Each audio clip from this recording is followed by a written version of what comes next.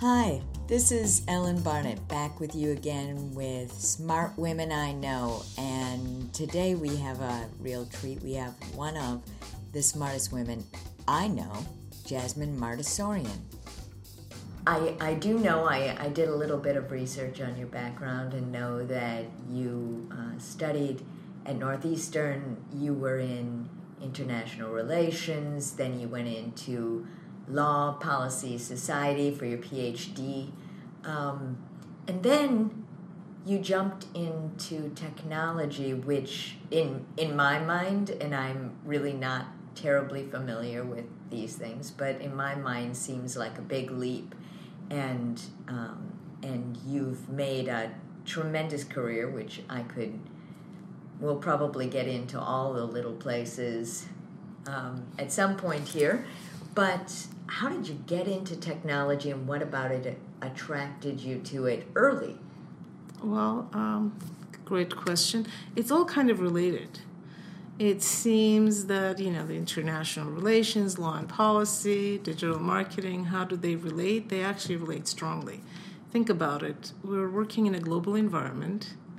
I've been blessed to be working with many multinationals.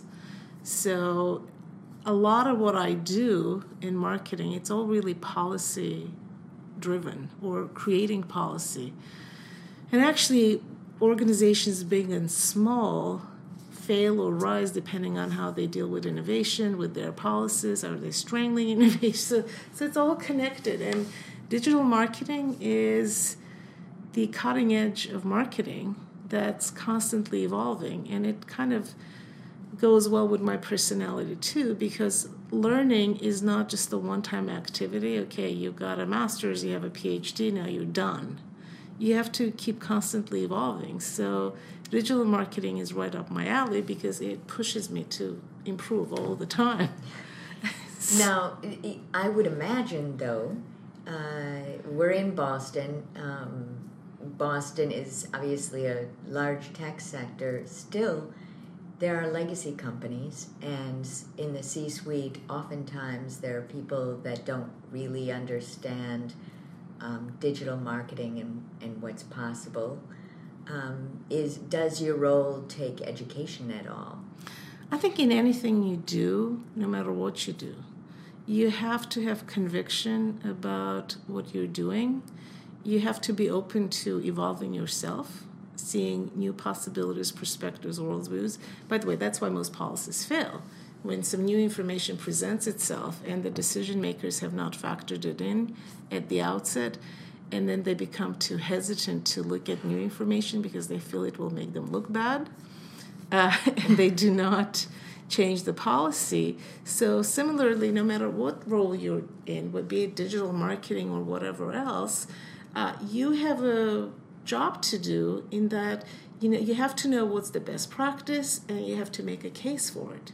Because any organization that brings in experts brings in to benefit from their expertise, right? So it's being able to communicate that. It's also about communication.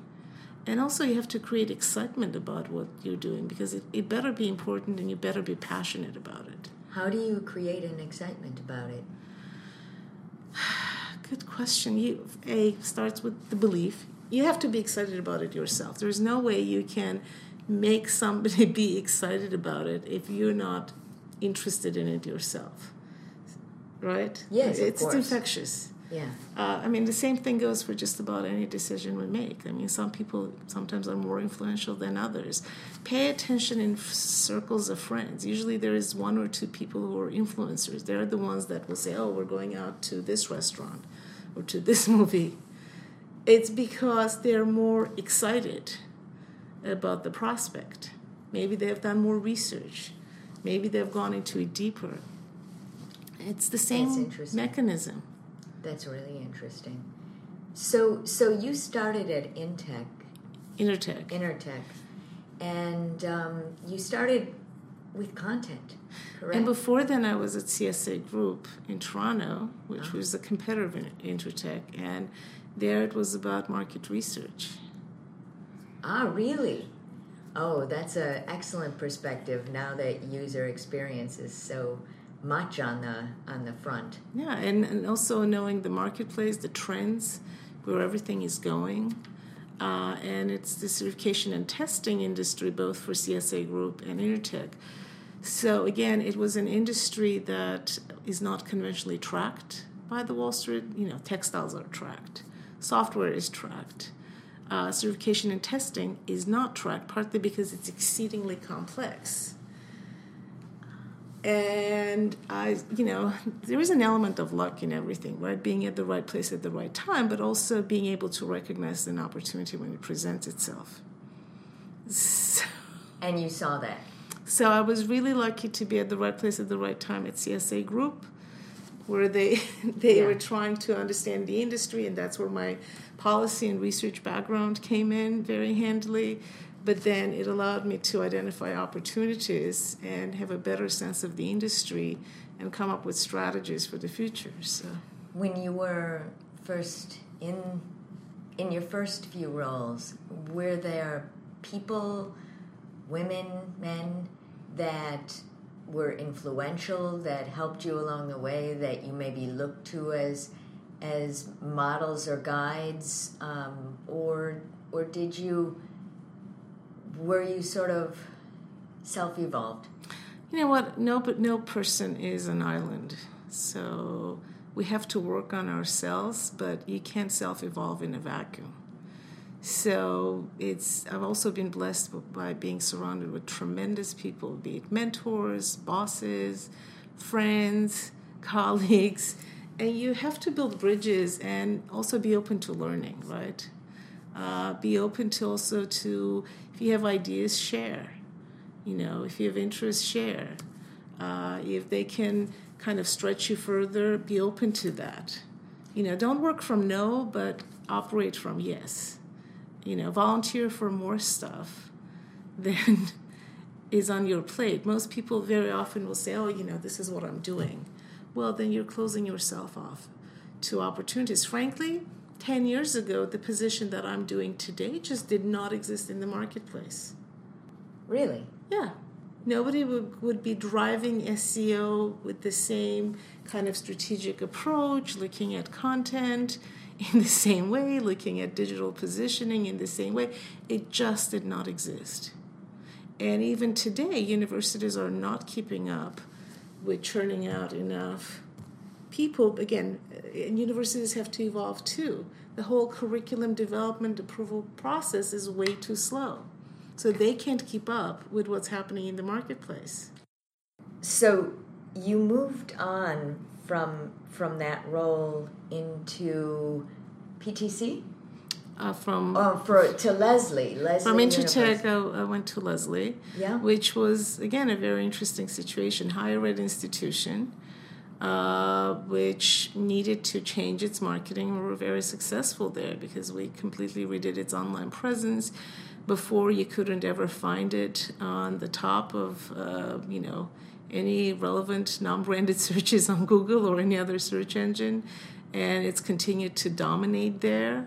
It was really driving digital transformation at Lesley, and the good news was that the leadership was really into it. Higher ed institutions usually move very, very slowly, and I remember they had this temporary fill-in CIO type person who one day stayed behind and said, "Jasmine, this is not doable. What you're proposing takes years for institutions." I politely smiled, but it did take us months, not years. And we did deliver. So where there is a will, there is a way. I mean, Clay Christensen has talked about a lot of universities going out of business in 15 years. I mean, maybe not 50% as he says, but quite a few probably will have to change their ways or be gone, because it is it's an industry that was not disrupted for the longest time. Right. But they have to change their ways to survive. Absolutely. We could go on forever about legacy organizations, but I want to go back to Lesley because I saw firsthand when I was working with them how you drove SEO was quite interesting to me, beyond the sort of digital aspect of it, but the fact that I watched a team of people all gathered in a room who had never before been given certain responsibilities about content and guidance about how things needed to be delivered, and you taught all of us.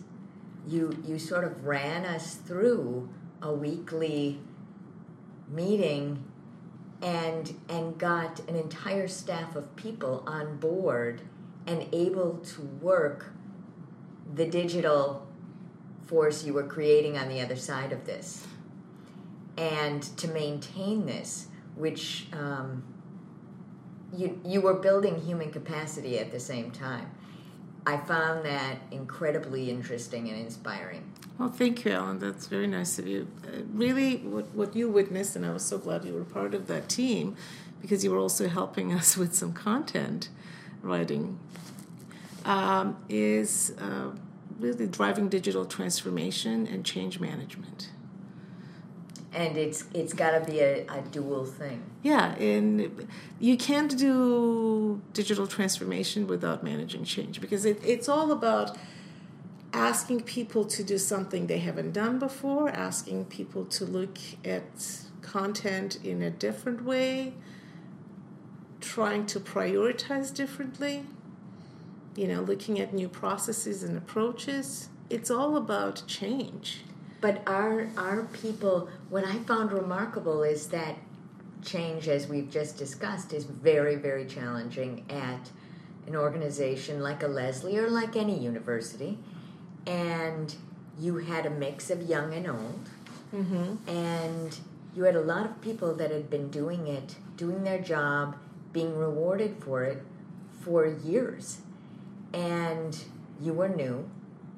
And yet the way you delivered it and the way that you inspired the room was something that I actually took away and learned from myself, because there was a certain honey to it and a graciousness.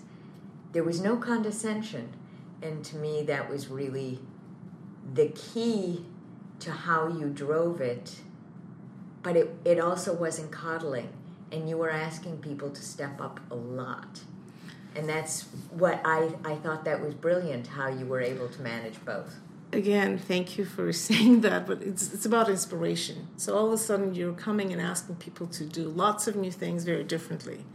You better believe in it yourself, and you better be able to communicate the love and passion for it to them, and also explain the why, right?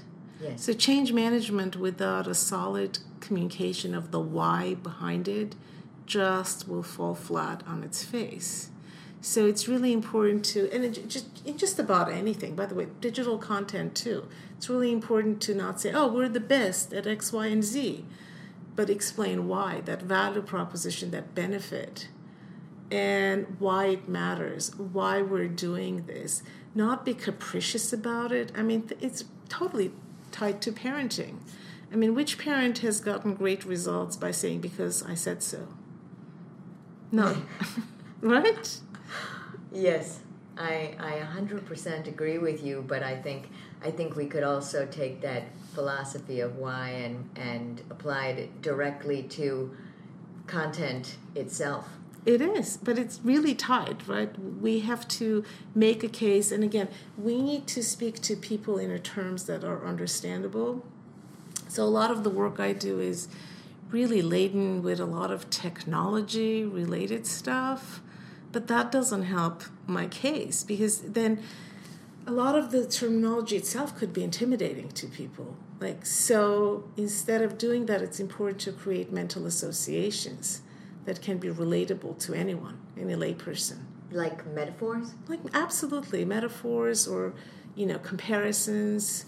So they know the why of it, and it's relatable, because otherwise coming with some kind of esoteric technical concepts will just not help anybody's case.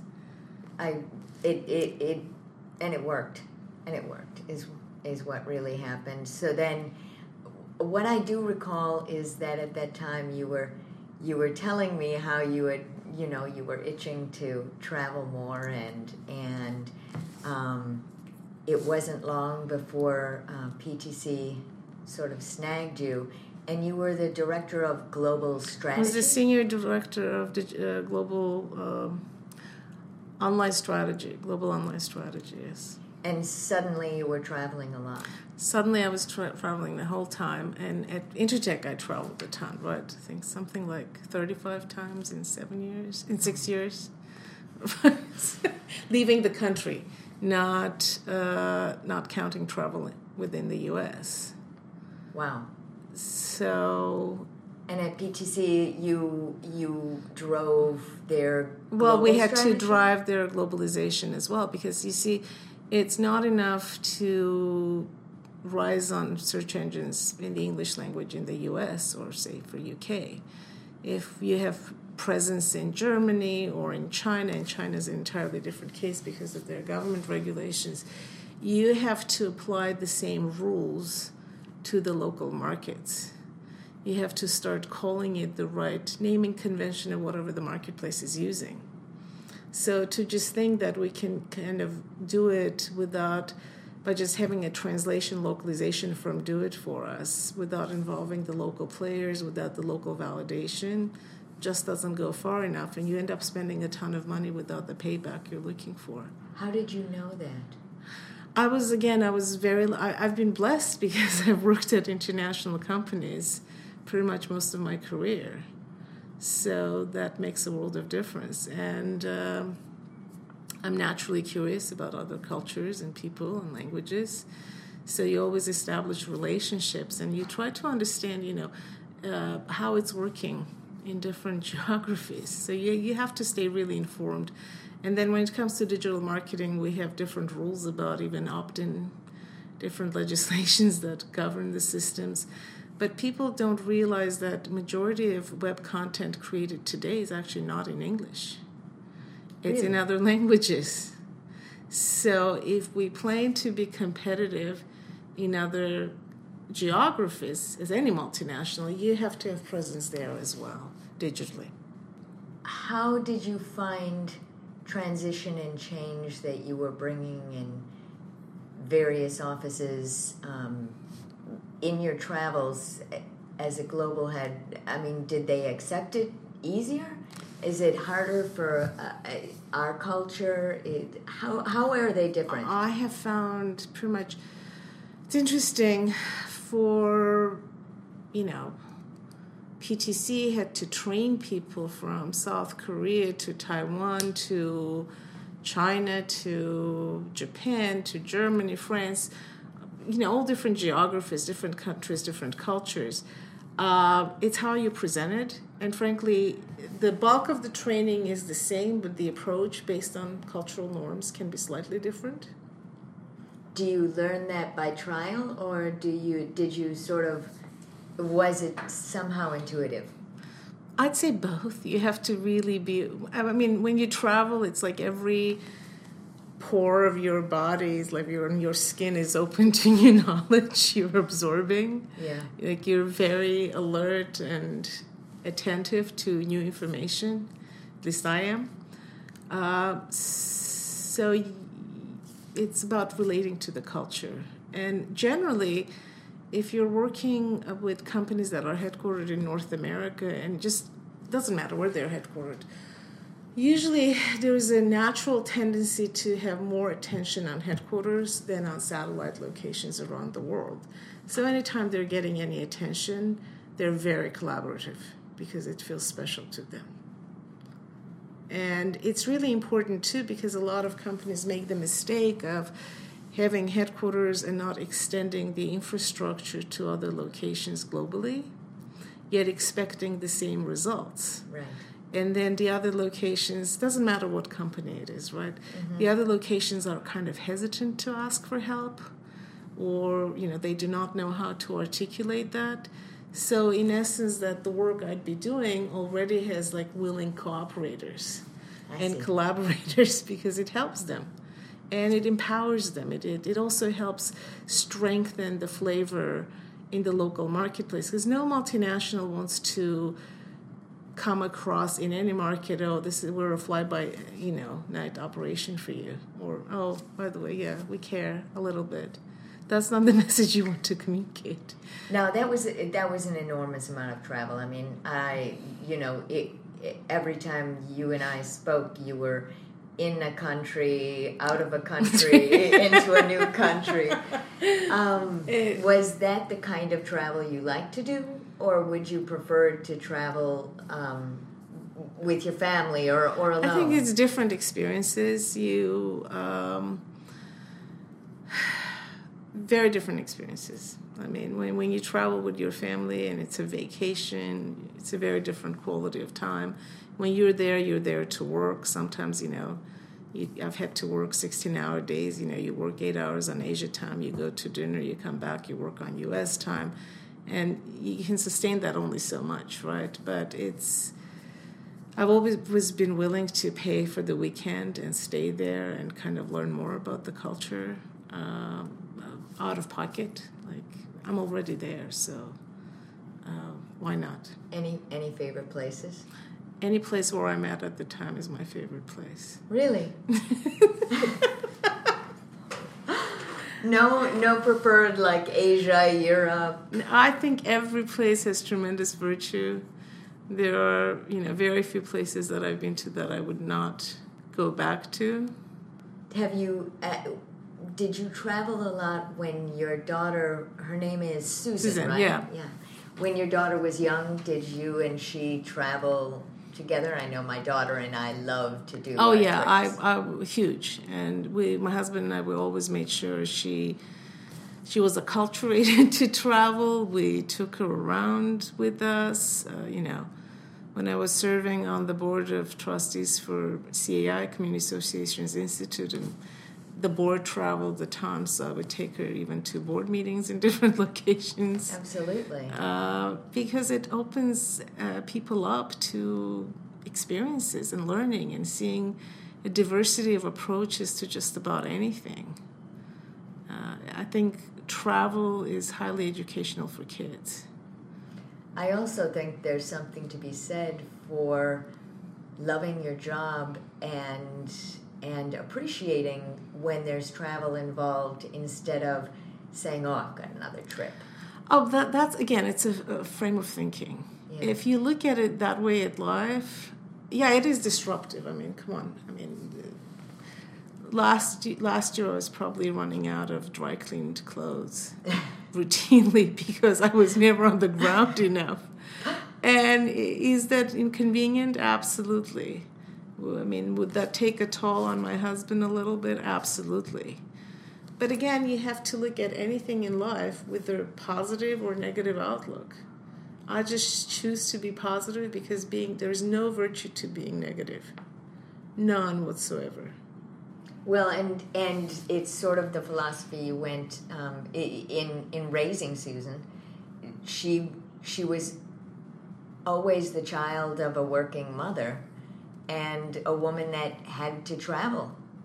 And so she grew up understanding that culture. I never was conflicted as a mother about that. There's nothing wrong when a mother is working. It's actually a very unhealthy mentality to put pressure on women not to work.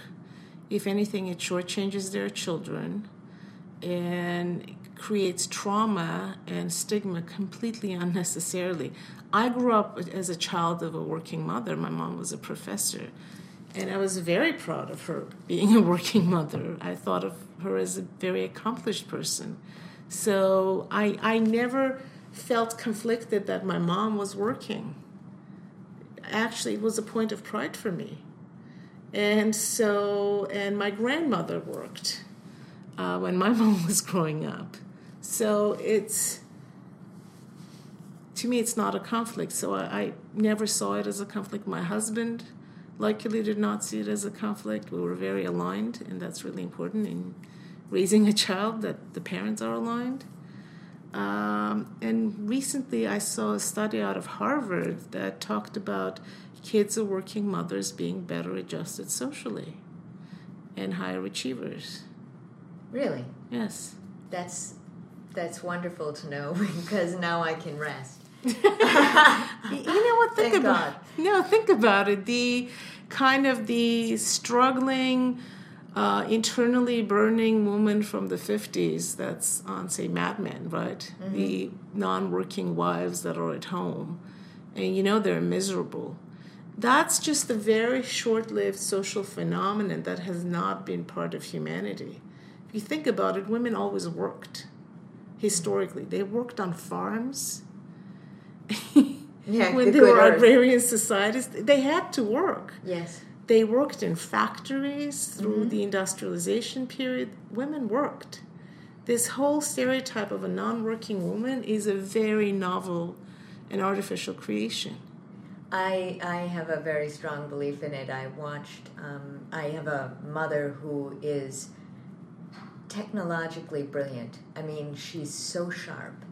And in her 70s, she got into a software that she was the 800 number, I can fix anything lady. Oh, wonderful. For a very complex software. She's that kind of person. That's delightful. But she had a full scholarship and her parents didn't let her take it.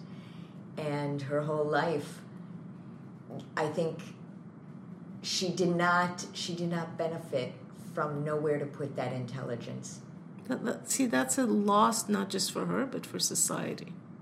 I believe it. That she is incredibly organized and has a very sharp tool to use and lived her whole life without really being able to translate that into action. And so I personally subscribe to what you're saying, that if my mind were left idle, I wouldn't be better for my child, I'd be worse.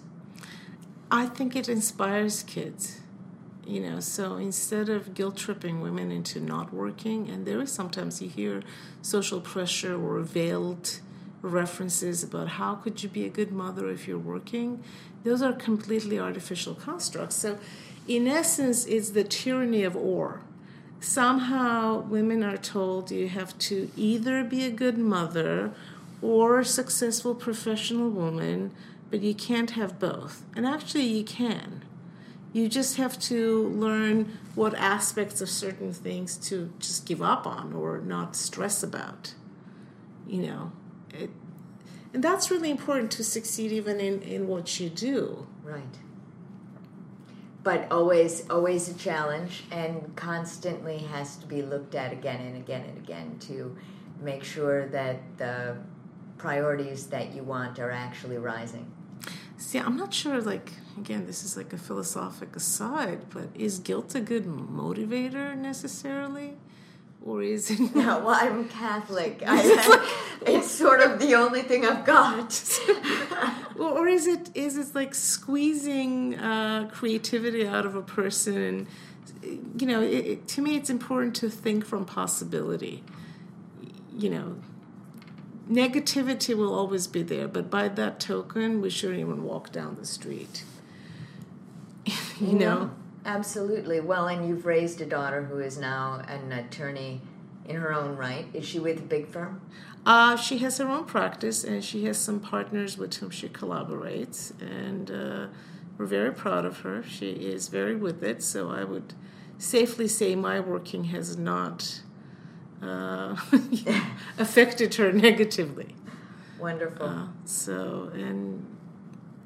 She's very capable, and we encouraged her to travel abroad, to study abroad as part of her undergraduate work, because, again, that opens up horizons to, really knowing that there are other perspectives, other worldviews, to be agile and flexible, to work with different types of people, settings, again, worldviews. Yeah. Is there any one type of person or area that has been a challenge for you? Have you found any sort of interpersonal challenges with work or within the sort of the social construct of being mother that's working? I know myself, and I haven't gotten very far. I've only got a 15-year-old, but I have, for many years, I was the mother that was working, believe it or not, and that says a lot about the fortunate aspect that I have had a child in private education, and often that's quite different. So it's interesting, if there has been anything, I've either ignored it or chosen not to see it or been in some kind of denial, because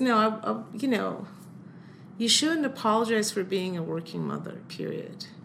You're working because you love your child, you want to succeed, you want to provide the environment for a child. In my daughter's case, she went to private school, and that was, how do you pay for all that stuff? You have to work. So there is nothing wrong with being a mother. I mean, no woman should apologize for working and being a mother. It's interesting, I was, a few months ago, I was at a business dinner, and I was the only woman. There were 3 guys, and one of them, we were talking, somehow the topic of working women came up, and one of them started reflecting on his mother, and he said, oh, my mom did not care about me. I was kind of self-made completely. He was a self-made millionaire. I was completely self-made. My mom had no time for me. She was working 3 jobs. And I'm like, excuse me, how is that not love?